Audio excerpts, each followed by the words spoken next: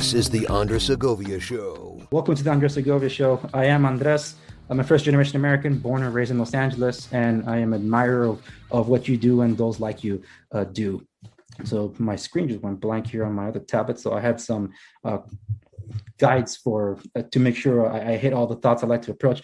But you, as we talked about just before we got rolling, so to speak, you're well known mostly now basically for outing yourself to, in a way, set the record straight with a couple of your colleagues. I know them best as their nicknames, Tanto and Tig, to set the record straight about what went down in Benghazi, Libya. And as I told you, that's been spoken ad nauseum. So anybody that's interested in checking that stuff out, I've already spoken about this in the pre-recorded intro, but just in case, the book 13 Hours by Mitchell Zarkov, or the film of Michael Bay, people can look into that. But with respects to exactly who you are and your band of brothers there, for the audience that's never heard of GRS, can you explain to them what exactly that is?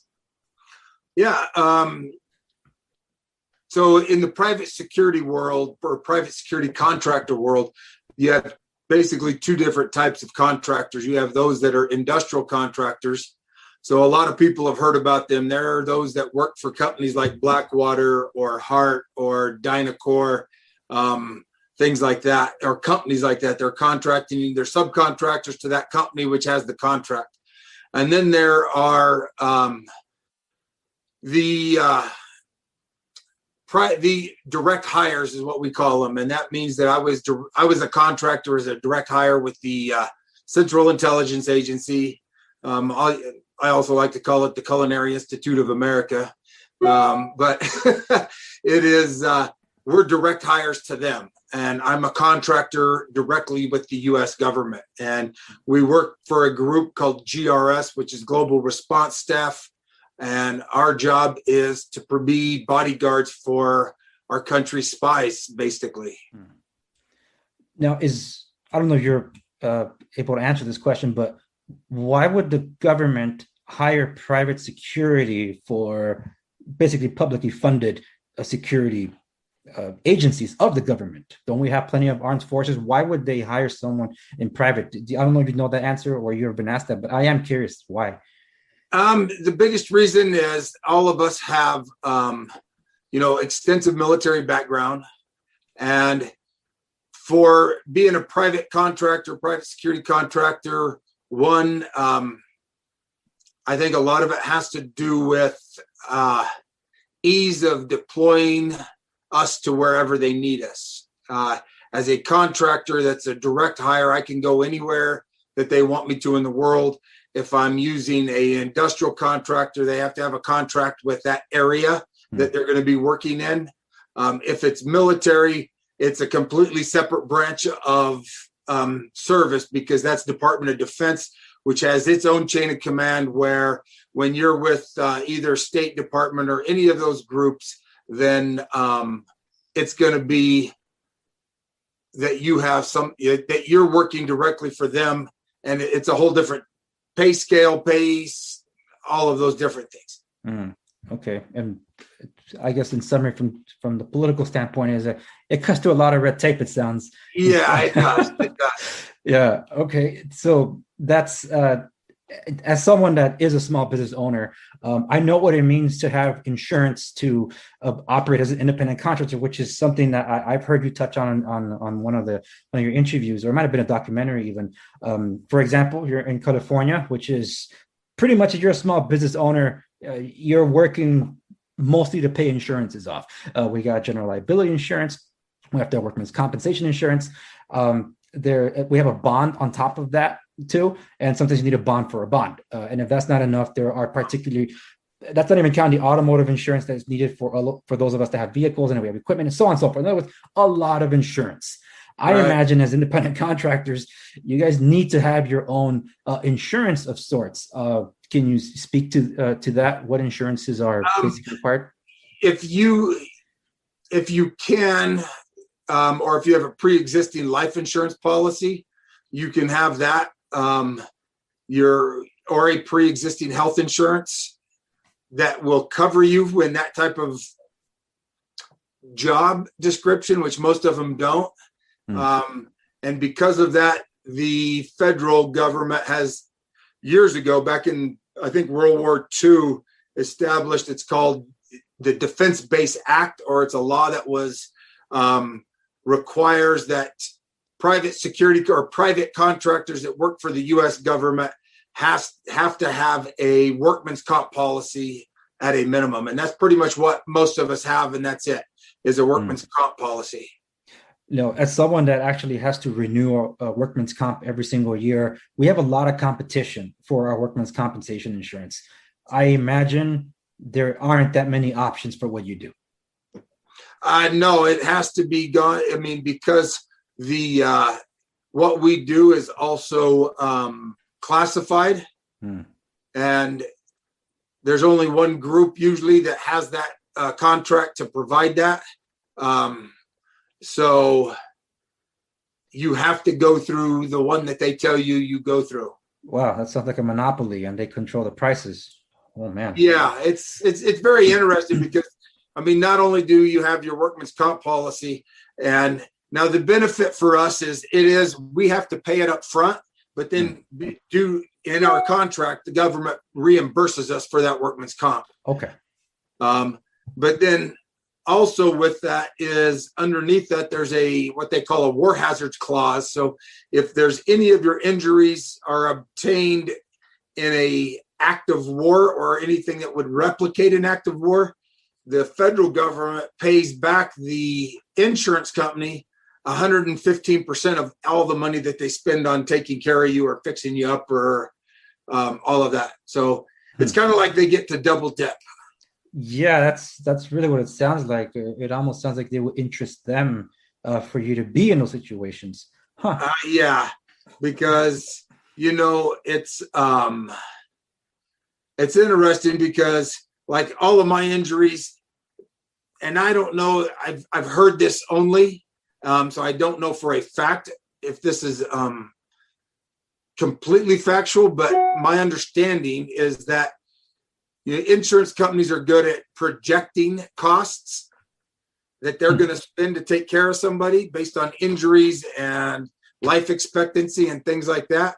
So my understanding is that they bill the federal government up front after they determine what your injuries are for all of that. And they come up with that number that, Mark Geist got injured at the age of 40, he's going to live to be 75 or 76 is the average life expectancy. We will pay him roughly $5,100 a month for the next it's basically $60,000 a year from the age of 40 to the age of 76. So they come up with that number. They give that back. They bill that to the federal government. Then they get their 15% tacked on top of that. And it just seems like it's a big money-making money. I mean, it is what it is. And I mean, I go into it knowing that, or at least most of the guys do to some degree. But I just think it's there's better ways to do it, I think. Yeah. And that touches on a lot. I've actually dealt with government contracts as well. And you can pad these things a lot. And that explains why even in Congress, pork barrel, just a lot of pork that's added onto these bills. We go, you can. It's not something I'm going to get into this conversation, but what California is doing right now in terms of trying to alleviate housing because they want to address homelessness. It's the gross mismanagement, talking about a surplus while they're saying that we have record debt. That doesn't make any sense. That doesn't mean we have a surplus, but they're looking, instead of paying down debts, they're looking for new ways to spend it. And they keep trying things that don't work in the name of helping those they've been trying to help. The programs have only exacerbated the problems. I'm actually going to talk about that in an upcoming episode for that very thing, particularly because it's in the area of what I do. No, there's a reason I'm going down this kind of line of making people understand this GRS world and where you come from, because I don't know if I mentioned it while we were now recording, but basically the Benghazi terrorist attack is something that it exposed, or at least brought to awareness to GRS. I first started learning about them around when Black Rifle Coffee started taking off. I really respect those guys, despite some of the political fires that have been happening recently. There's outrage culture everywhere. I'm not addressing that, but listening to Matt Best tell his side of the story. Every time he came back from a tour, he basically couldn't assimilate to civilian life, and he just wanted to go back out there. And even your colleague Tonto, just hearing him talk, even reminiscing every time they bring this up, he's like, I want to go back out there. It's like, oh, and on Instagram, it looks like he's getting ready to go back out there. Like he is keeping in shape. So it's like, God, this dude is serious. With respects to people like that that serve and don't stop serving. I believe there is a point where it's like, okay, you maxed out here, you can't serve any more tours. Either choose to be a career military guy going up the ranks of general, whatever, or contracting.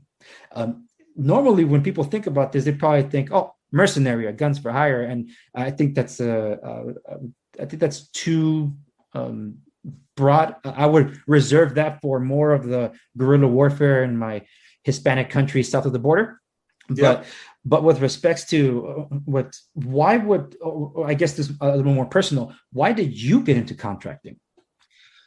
I spent 12 years in the Marine Corps. I got out. I was in law enforcement for about a little bit over 6 years. Worked crimes against children as a deputy for local county sheriff. And then I was chief of police in a small town. And when the war kicked off, it was just a way to get back into it, serving my country and serving the people of this country.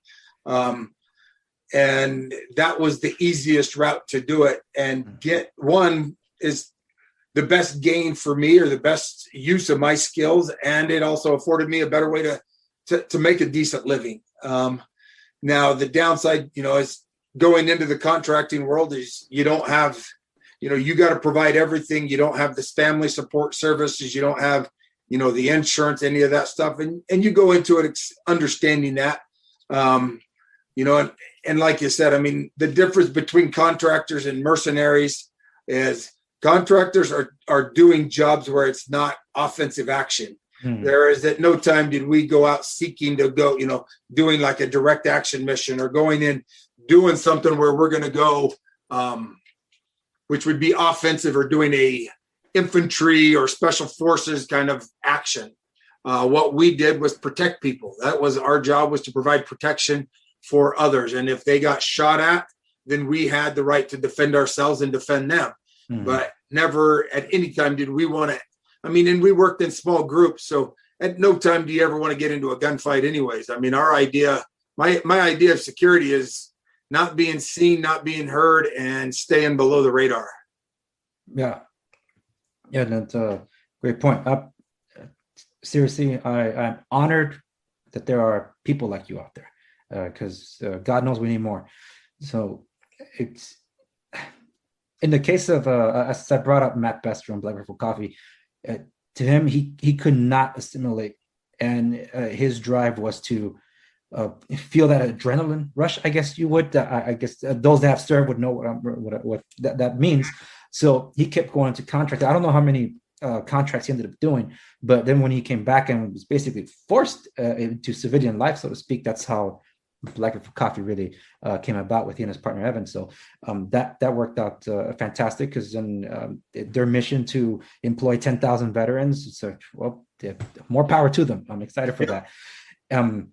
But that's just it. That after the first Persian Gulf War, PTSD became something that people were more aware of. People didn't really understand that, and now that's even something that's in the NFL to some extent with the concussions. That's like you knew about it but didn't do something about it. So now, what now to those that suffered from it or suffer different things? There's a lot that isn't really being addressed, and people just want to either throw more money at it with services that don't address the root cause. Instead, they're just trying to treat the symptoms, for which is why it's I don't think that problem's going to get solved just like that, because they're not getting to the heart of the issue, which something that I guess we'll get into in a bit. You had mentioned something with respects to injuries, and this kind of goes along why I was building up to this, because I didn't catch it the first time. There's some captions at the end of the film pitching hours. I'm like, wait a minute, did I read that right? So I'm going to touch on that. But I have a very close family friend trying to get the mail out of his mailbox at the front of his house. And he lives by himself. And as he was going over to get it, there was a planter that was basically he had that uprooted. So now it was basically a ditch. And I don't know how this might have happened, but unfortunately, he tripped and fell and landed on both of his forearms, basically breaking. So he could not reach out for help. All he could do was be there screaming by himself. So the process that it has been for him to even get some functions of his hand has been quite a journey to just even be able to write his name, because he loves writing checks. One of those old school types. So that was quite something to basically see and involve him, because he and my father are very close friends. That my father was with him for a lot of that recovery journey. Some might not be aware of your injury. Can you let my audience know of what injury you sustained during that infamous day? Well, the most visible one was I start this off with the fact that I was left-handed, but my left arm, piece of shrapnel went through it, disintegrated 2 inches of the radial bone, 2 inches of the median nerve, shattered the ulna, and basically a piece of skin here and a piece of skin and a little bit of meat down here was all that was holding it on. Wow. It was pretty much, if you've seen them, anybody out there of your viewers who have seen the movie, they did a great job of making it look real in the movie. But so that was probably the major injury that was visible. But the other one they showed kind of in the movie was I got lacerated on my neck. I had some shrapnel get my neck, and it was, as my wife says, because when my wife first saw me, or when I first talked to her, she asked if I was okay, and I said, "Yeah, I broke my arm and I got a few scratches." And when she saw me in the hospital, she's like, "Well, your arm seems to be okay, but it looks like they about took your head off too." Oh man! But totally, I had another roughly about 20 to 25 holes in me from shrapnel. 4 or 5 pieces in the chest, up and down both arms and legs. Along here in my eyes, the only thing that saved my sight probably was I had night vision goggles on. So, the movie did a good job depicting the major ones, but there was a bunch of other minor ones too that came along with that. Yeah, and that tends to be what. There's only so much that can be said or shown or even understood in a film. That's why I can't tell you how many times I've seen that movie, and every time I pick up a different nuance, which tells me that Michael Bay really did his job in research. I don't know if you were among those that were brought onto the set before they started filming when they recreated the compound. I know Tanta was there, but like, whoa, this is like pretty legit. I actually showed some pictures of both the set and the actual attack, and I showed my wife and friends, like, tell me which one is the film and which one is the real thing. I'm like, whoa, I know that was attention to detail considering how quickly the director moves. But I don't entirely want to get sidetracked with the film, because I'm a big film junkie, and this is probably my favorite military movie of all. But with respects to that, the reason it's important is because at the end of the film, it talks about you being re-enlisted to be treated for your wounds. Because again, as a small business owner, there's been accidents even during the course of work. It's construction, so it happens. These things are very, very expensive. And in some cases, well, not some, but most cases, workman's comp is there to try to find out how not to pay for the injuries. And in your situation, knowing what happened to my friend that I consider an uncle, and how hard it was for him to come back from that, and he hasn't entirely fully come back from that.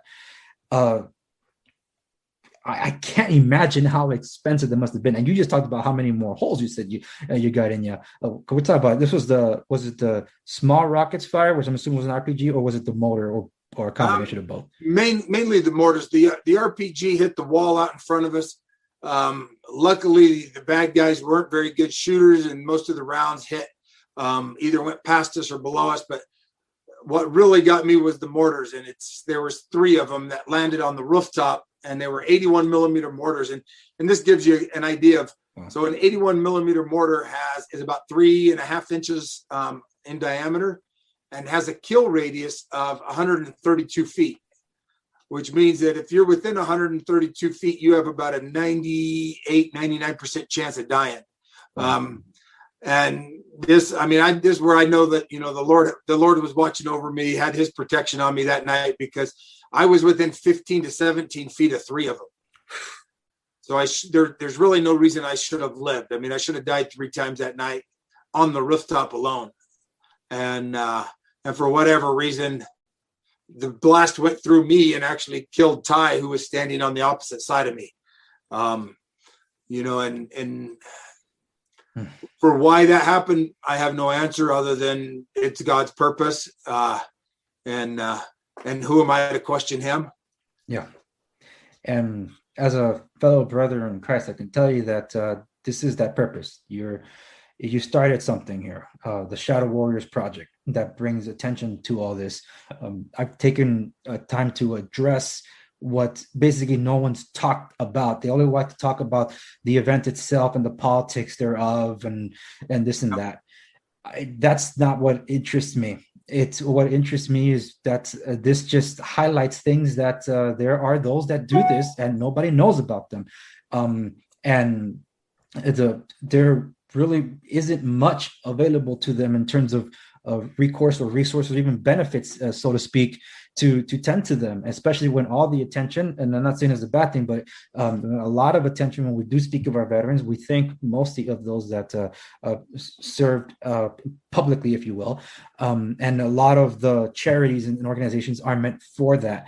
Now, I guess I got to give a trigger warning for some people here. I did not know this. This is actually something I saw last night. Donald Trump Jr. was actually bringing awareness to also bring up some kind of fundraiser for the organization as well. You mentioned that you both are friends, which I think is pretty awesome. I imagine that was because you guys met on the campaign trail, but it's not something I want to dive into, but I am bringing it up because there's more big voices need to lend more to this.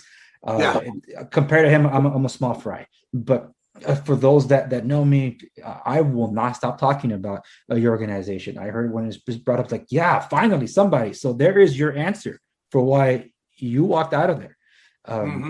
That you're the first. And we are going to, I don't know how much time I have with you, but I do want to get to what the Shadow Warriors is now doing and the K9 project and all that. But with the serious injury, I'm assuming that's why you were re-enlisted, so to speak, so they can try to cover the expenses thereof. Yes, and the other part of it was because unfortunately it got turned into a political football that was getting tossed back and forth, and the amount of publicity that it was getting, because what they did is, the easiest way to explain it to people on the movie where they would understand it is that I got re-enlisted. What it really was is I had the Department of Defense, the director of the Department of Defense gave me authorization to utilize military facilities to get my life-saving injuries, which are my major injuries, taken care of.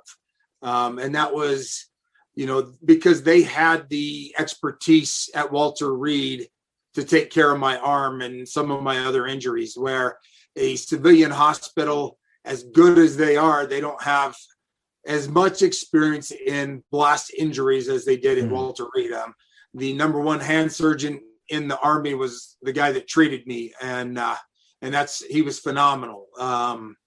But that's kind of what explained. That was just the easier way of explaining what the DoD directive was that allowed me to have access to my to the military care system, at least for that purpose. Yeah, and that's why, like, when I saw that recently, about a week ago since we're recording this, I'm like, hold on, I need to know what that means. It's because I've been in the political arena of ideas for about 18 years, And before the politics, I was involved in a lot of doctrine and theological debates. I born and raised a Christian. Didn't make me a Christian, but when I accepted Christ as personal savior, I still wasn't entirely sure what I was doing. I got baptized at 16, but I didn't start living for him until I was perhaps almost 18. And that's someone coming from dealing with a lot of depression. I'm a suicide survivor. I attempted 5 times. And I'm like, God, why won't you let me die? Satan won't let me live. So all that is to say that he said he has a purpose for me. And like, I'll go with it. I didn't want to live, but you're saying there's a purpose for me. Fine, I'll yield over to you. And so like, I guess there's a reason for it. I mean, I didn't ask to be born, but all right, I'm here now. So that's kind of where I was brought up. I'm not even entirely sure where I went on that segue, but there it is. So I actually never talked about this on my show. So here I am opening up a little more. I guess because I guess you could say this has been entirely personal to me in a way. Both 9/11 attacks. This is the one that really is washed under because of, they say most people still think it's a YouTube video. Ridiculous. And I think that's why I take it personally. It's like, no, and it's because of that people like you are not taken as seriously. And like, no, they need to be taken seriously. I mean, I was saving this question for the end, but I think the way we're building up to this, I think it segues nicely. People don't understand individuals like yourself that put others above themselves. And you were not at the annex when this stuff started going down. The film tells it in one way, but the point is you were off site. Yep. But I imagine had you been on site, you would have left with your brothers to the villa. Oh yeah. Yeah. If I had been out in town by myself without the female case officer, I mean, my job is to make sure she survives and get her back to safety. Had I been out there by myself, I'd have just went straight over to take care of what needed to be taken care of over at the consulate. And it's really what it is about a lot of us that are in the military. It's serving that something bigger in ourselves. And I get into debates with people a lot about personal service or selfishness versus selfless service. And that selfless service is, our service is to the Constitution. And that Constitution allows people to disagree with me. And I support that Constitution that allows us to have a difference of opinion, to have all those rights. Even if I disagree with somebody, I'm willing to sacrifice and die for that, for them to have the same rights as me and every other American out there. And I think that's sometimes where it's lost and why a lot of people get offended that are in the military, because people don't understand why they serve. And that service is something bigger than ourselves. It's to the people of this country to make sure that we have the freedoms that we have. And, being Memorial Day and all of that, I mean, it's all of those who have died that have gone before us to make sure that exists. Yeah. And it's sad how, a lot of people don't even know why there's a Memorial Day. I actually pre-recorded the intro to this because it was getting close to press time, as they say. And it's like, you know what? We pushed the schedule around a little bit, but I'm still going to pre-shoot. I shot it like almost 2 weeks ago. The intro, and I talk about how I think it was a PragerU video that I saw. A man on the street interviews, why do we have a Memorial Day? Why do we have a Memorial Day? And a lot of people think it's kind of like July 4th. Oh, it's just I guess something to do with Independence Day. Like, it's got nothing to do with it. And it's like, wow, really? If anything, I guess you could say there's 2 days set aside to remember our veterans. One, because Armistice Day, there'll never be another Great War again 20 years later. And it's like, oh, yeah, that didn't last long. It's called human nature. We're designed to just be at each other's throats. So turning into Veterans Day, like before I became like a video platform, I was doing podcasts. I would do a ceremonial thing where like, hey, thank a vet. But lately, these past couple of years, like, you know what, we need more to remember the fallen to, and not enough is being done for that. And like I had said at the onset, there is this theme of forgotten that is it's very well driven in the film, like to really hit hard. And the soundtrack by Lorne Balfe is just absolutely amazing, particularly because the uncut song is about 9.5 minutes long. And he took a lot of, and this is me getting into the compositional stuff. He took a lot of cues from his teacher, Hans Zimmer, who did A Thin Red Line, also a great soundtrack, and called Journey to the Line. So it crescendos into this emotional like impact. And in the film, when because I heard the soundtrack before the film, I was actually one of those that was turned off by the reviews. That's why I didn't see the film. And that's how political that whole thing became. It's like, oh, Michael Bay did a movie, so it's not a good movie. You don't have to go see that it's not a good movie. And I bought into that until coworkers of mine told me that they couldn't stop crying. It's like, okay, what's going on here? Crying like Bruce Willis done at the end of Armageddon, kind of crying? What are we talking about? Because of Michael Bay film. But I had heard the soundtrack. So hearing the context of it, and they did in the scene that they used the music, is the moment where the CIA worker, the gal, she's making phone calls to try to get some kind of help to the annex. Like, look, under attack, we're alone here. At least just send some jets. And the shot is in silence. The jets are on the tarmac. They're not going anywhere.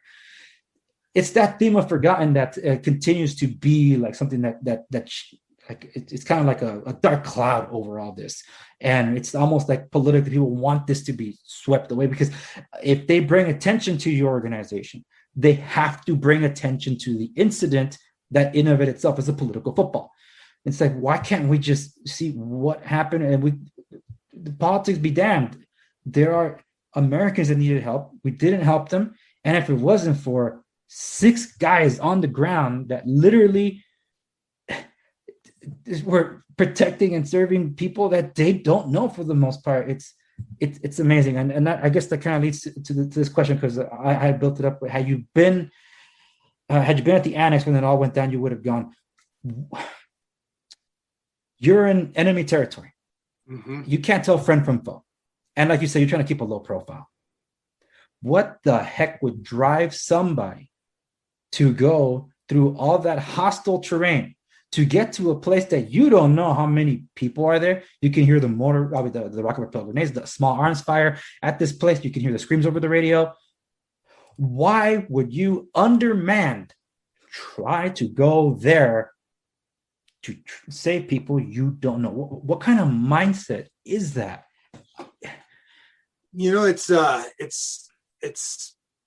that selfless service. It's being a part of something bigger than, it's making a difference in somebody else's life.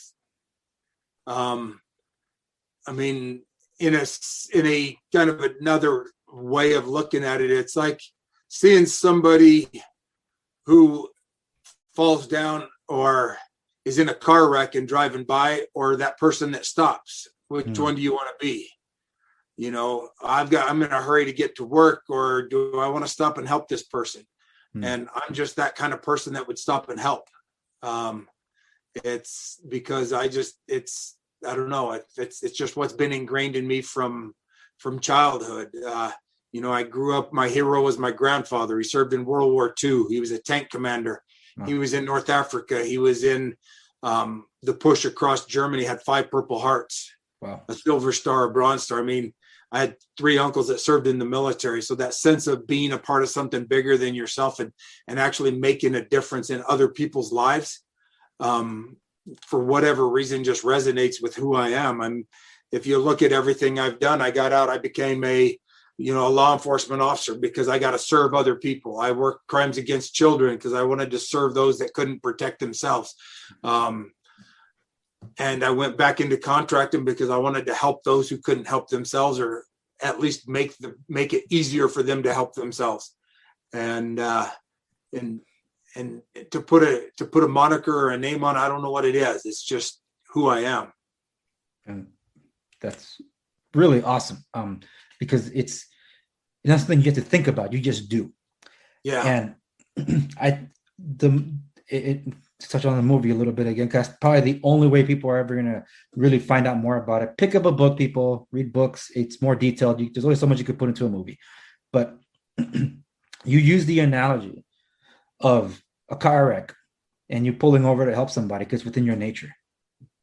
I guess the difference in the situation that happened September 11th, 2012 was if you pull over and help that person that got that is in that car wreck, you will be fined probably, but mostly you'll be fired from your job, and that business will make sure to tell everyone within that industry that you are not allowed to work in that industry ever again. That's something that really it is mentioned in passing in the film. John Krasinski's it's between James Badge-Dale and John Krasinski exchanging the dialogue. Say goodbye to contracting work, but you can't put a price with living with yourself. That's something that's missed entirely here, in that it's not just helping somebody that was in a car wreck. You're literally giving everything to go help them, and that's something that you and your brothers were not thinking of. It's like, we got to help them. Let's go. And that's exactly it. I mean, we knew that they were always undermanned over there. We knew that their level of experience was not as great as ours as a team, their team versus ours. I mean, together, if you put the six of us and all of our service to the country together, it's over 100 years of service. Wow. Where you put those guys at the State Department security team, total service would probably less than 30 years, and most of our guys, it was all on the higher end of the special ops community. It was a lot of combat related type of experience. And I think part of that made the difference is, we knew that they would have difficulties and defending themselves. And when they came over, their team leader came over the radio and he said, if you don't get here now, we're going to all die. And there was a few expletives in there as well, but you could, when I'm driving back with the female case officer, I had my radio on, I could hear it as well. And I heard that, and you could hear the fear in their voice, and you could hear the fact that they were they would most likely die had we not gone over there. And our guys were willing to go over there in spite of that. And I don't know how anybody could be any different than, somebody's hanging off a cliff and you stand back because you're afraid of heights, or you reach down and grab them and save them. Yeah. It's just, I don't think there's any way other to live life other than to be a part of something bigger. And I think that's my Christian heritage and the foundation that I have in that as well. I mean, somebody asked me early on were you afraid of dying? And I'm like, why would I be afraid of dying? And they're like, well, you'd be dead. And I'm like, one of two things was going to happen that night. I was either going to live and come home and be with my family, which is phenomenal, or I was going to die and go home and be with the Lord, which is phenomenal. So tell me where the downside is to any of it. Yeah.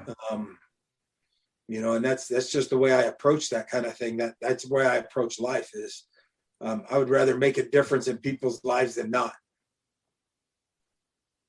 Yeah. It's Tonto that Chris, he's the one that has on, I saw it in a news clipping once, the main hallway entering his house, he has the verse, greater love has no man than this, to lay his life down for another.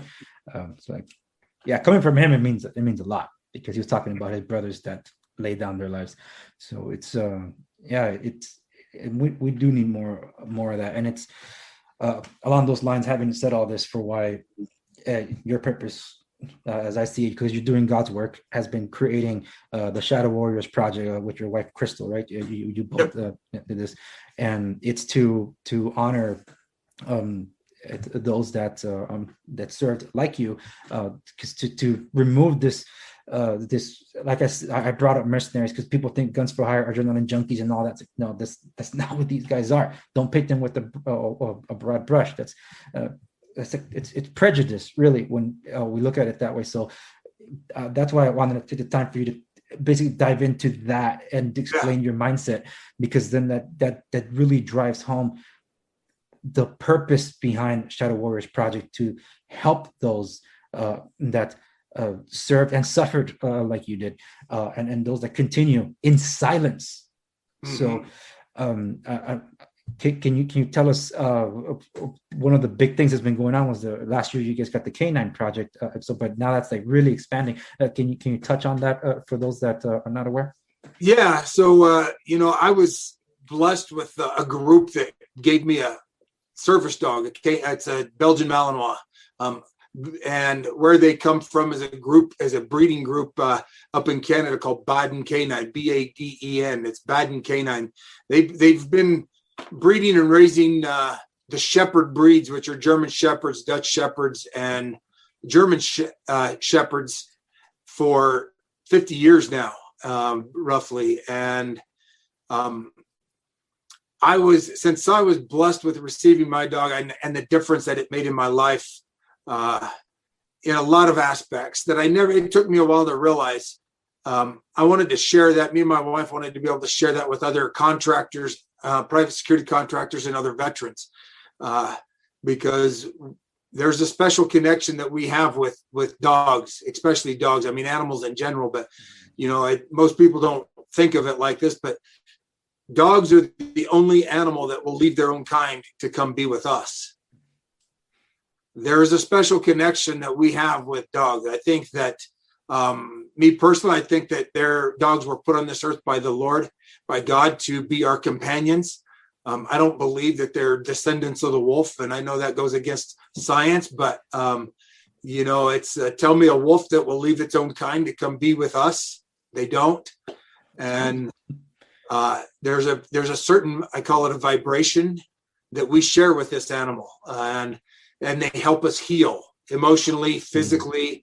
There's a lot of things that they provide as a service dog, as a canine service dog. And so we wanted to share that with other veterans, since we were blessed with that. And from that, we can only breed enough dogs, especially the high-end dogs like this that Roan is. And we can only give away maybe 10, 15 dogs a year at best. Mm-hmm. So we decided to expand it one step further. I grew up farming and ranching and around animals and horses. Since I've gotten injured, and I've been aware of a lot of equine therapy programs where they're pairing PSD individuals that have PTS, that have PTS with equines, with horses. Mm. Well, we decided to do the same thing with canines, and we call it a canine therapy program, where we bring in 10 combat vets, anywhere between 8 to 10. We introduce them to the Lord. We don't proselytize. I'm not going to force you to do whatever. I think we're going to plant the seed and love on you and let the Lord do his work. But introduce you to the Lord, introduce you to the dog, and through the dogs, through these canines, teach you how to manage your anxiety and your stress, because those dogs are great at helping us with that. And then the third leg in the tripod is to get everyone to tell their story. All of us, not just your combat story, but your life story, because so many of us that join the military, a lot of times we're either running from something or to something, or a combination of the two. And we show up in the military with a bucket already half full of trauma, because we're single parents, or we had no parents, or we were abused physically, sexually, emotionally, whatever the case may be. And if you don't empty that bucket, sometimes it gets full. And if it does, that's when it comes out and affects us and those that we love so much. And so we really try to do that peer-to-peer support and peer-to-peer counseling by bringing guys and gals together that have served in combat, that can understand one another, and do it in a small enough group where it's intimate enough where they're not afraid to share, but it's not so small that it's too intimate. And we've just seen great things come of it. And it's just phenomenal, because this way we can run one of these at least once a month, and that's over 100 people that we can do, that we can help every year. And it's the follow-on work that comes with it, because these small groups end up sticking together and communicating and staying in touch with each other as things grow, and as their walk grows, both within the group with the dogs and with the Lord. And it's phenomenal what we see from it. Yeah, and that's why I hold on to the belief that there is such thing as a doggy heaven, because I'm looking forward to seeing my dog again.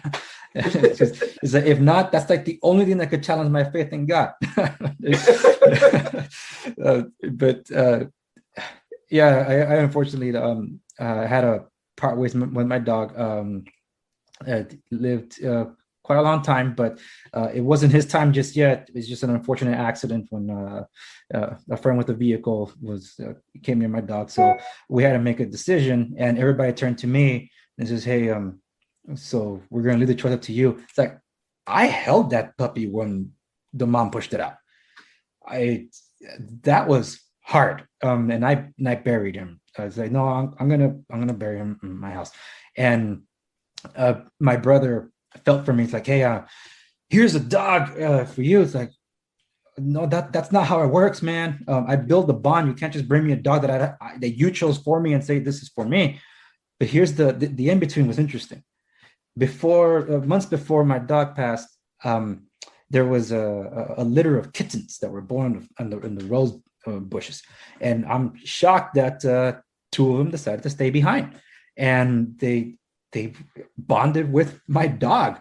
So now that my dog's gone, I'm not a cat lover at all. If anybody knows me, I hate cats. If anything, they're the ones that it's like, there was a joke that I saw yesterday, reminded me of it. Two dogs and a cat, they go before the Lord, and got they go over each dog. I think one was a Labrador and the other one was a German Shepherd. And they started going through every personality trait that these dogs have. And God said, okay, you sit to my left, you sit to my right. And then the cat, what are you here for? And the cat's like, I believe you're in my seat, says the cat. I'm like, that's the thing. That's what cats do. It's like, what do you do all day? So it's like, I'm only here when I want something. So that's been my thing against cats. But this cat, every time I see him, because he finds me, he looks for me. He's an outdoor cat. And it's been just over 2 years now. I'm like, why, when I see you, do I just think about my dogs? It's the only cat that calls to me, knows where I am, and follows me wherever, knows what time I come home from work. He's there. He's like, hey, you're home. I need to be fed too, but hey, you're home from work. So it's something that bond with animals, as you mentioned, is important and key. Something that my dad talked to me about when he was growing up in El Salvador. He and his dog, 5, 6, 7 years old, just sitting out there in the cornfields looking over the stuff. Just him and his dog looking up at the stars and all that. So yeah, it is amazing. And thank you so much for your time. So I'm going to leave it for one last question here, because for those that are interested, you can go to www.shadowwarriorsproject.org to learn more and how they can help with the effort to, like as your organization does, help those that suffer in silence. This is more of an all-encompassing thing, where the polarized world that we live in today, and hearing a story like yours, where actual violence versus words are violence, how, and the trauma that you've also sustained with all this that's happened, and how often if this is brought up, it's become like, let's talk about the politics of it, like, oh, again. And how do you shut out all that noise? How do you just put it all, like, I got to do what I got to do? How do you do that? Is there any advice that you can give to those that in their own field of work or lives, that there's a lot of noise constantly, and they just gotta like set their mind to focus on what they gotta do? The first thing I do is I stay away from social media relatively, or I shouldn't say I stay away from it. I limit my exposure to it. And same with the news is, we look to the news. I like watching local news and stuff that's very pertinent to, our immediate lives. And I think the other outlook I have is I look to both from politics as well as, I don't look to Washington, D.C. to solve my problems.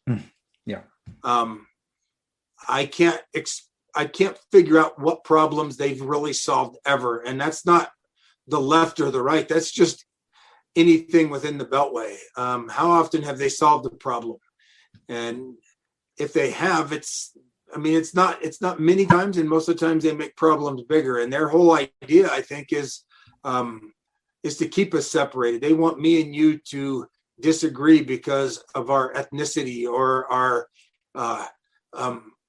sexuality or our gender or whatever, instead of, because no matter what our differences are, we have far more similarities to each other as a human race than anything. And if we would focus as much time on those similarities as we do getting distracted with the differences, and I think that's the work of the devil anyways. It's fear and hate, and he wants me and you to fear and hate each other, because if we do, then he can exercise his authority over us, where if we love one another for being people, for being mankind, no matter what the differences are. And again, I go back to, I can disagree with somebody and still love them. I can love them as a human being and forgive them for whatever. And I hope people are able to do the same with me, because by far do I walk. I mean, I make mistakes all the time in my life. But it's giving a crap about each other. Yeah. And not let that outside noise. And if we focus on that love for one another instead of all that white noise or whatever you want to call it, that's trying to get us to hate and fear each other, life is so much easier. Life is so much easier and so much better. Yeah, definitely. And it's on that note that we'll leave it here with the interview. Mark Osgeist, I still can't believe I'm actually speaking with you. It's an honor and a pleasure to have had you here on the Andre Segovia Show. Thank you so much for your time. I appreciate it. Thank you so much. You have a wonderful day. It was great talking. Yeah, likewise, sir. And God bless you, your wife, and your entire organization. And well, yeah, I help what I can when I can, and I'm going to keep doing so. Well, thank you. Again, thank you so much for your support and all your listeners. God bless y'all. Find a cause, get behind it, and be a part of something bigger than yourself. Amen. Whether that's us or somebody else. Amen to that. If you'd like to learn more how you can help, please go to www.shadowwarriorsproject.org. And by all means, share this episode with everybody you know, so they too can get learned on this and hopefully be moved to also help those that have done so much for us. Thank you, and I'll see you in the next one.